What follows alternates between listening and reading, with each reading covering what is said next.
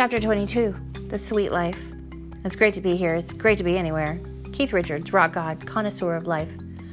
I've got a cat who's 22 years old. I've also got a dad who's 87. The cat and my dad share the same superhero power. They both have the ability to make me pay lots of attention to them and be nicer to them than I am to anyone else.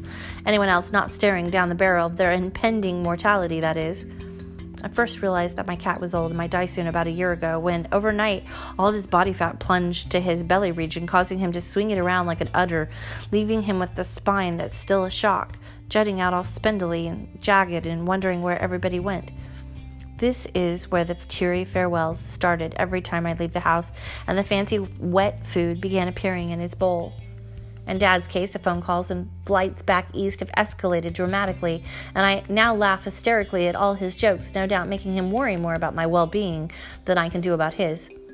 I'm thrilled to report that even though in the calendar's opinion they're really old, they're both kicking butt hard.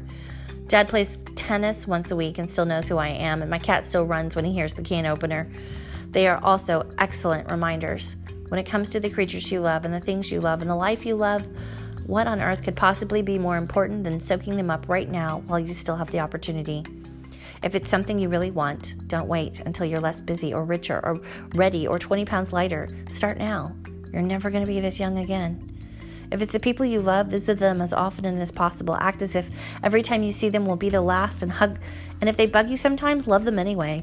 If you've got differences, get over them. You don't get so tangled up in the stupid little life stuff that you miss out on enjoying the people who have part ownership of your heart.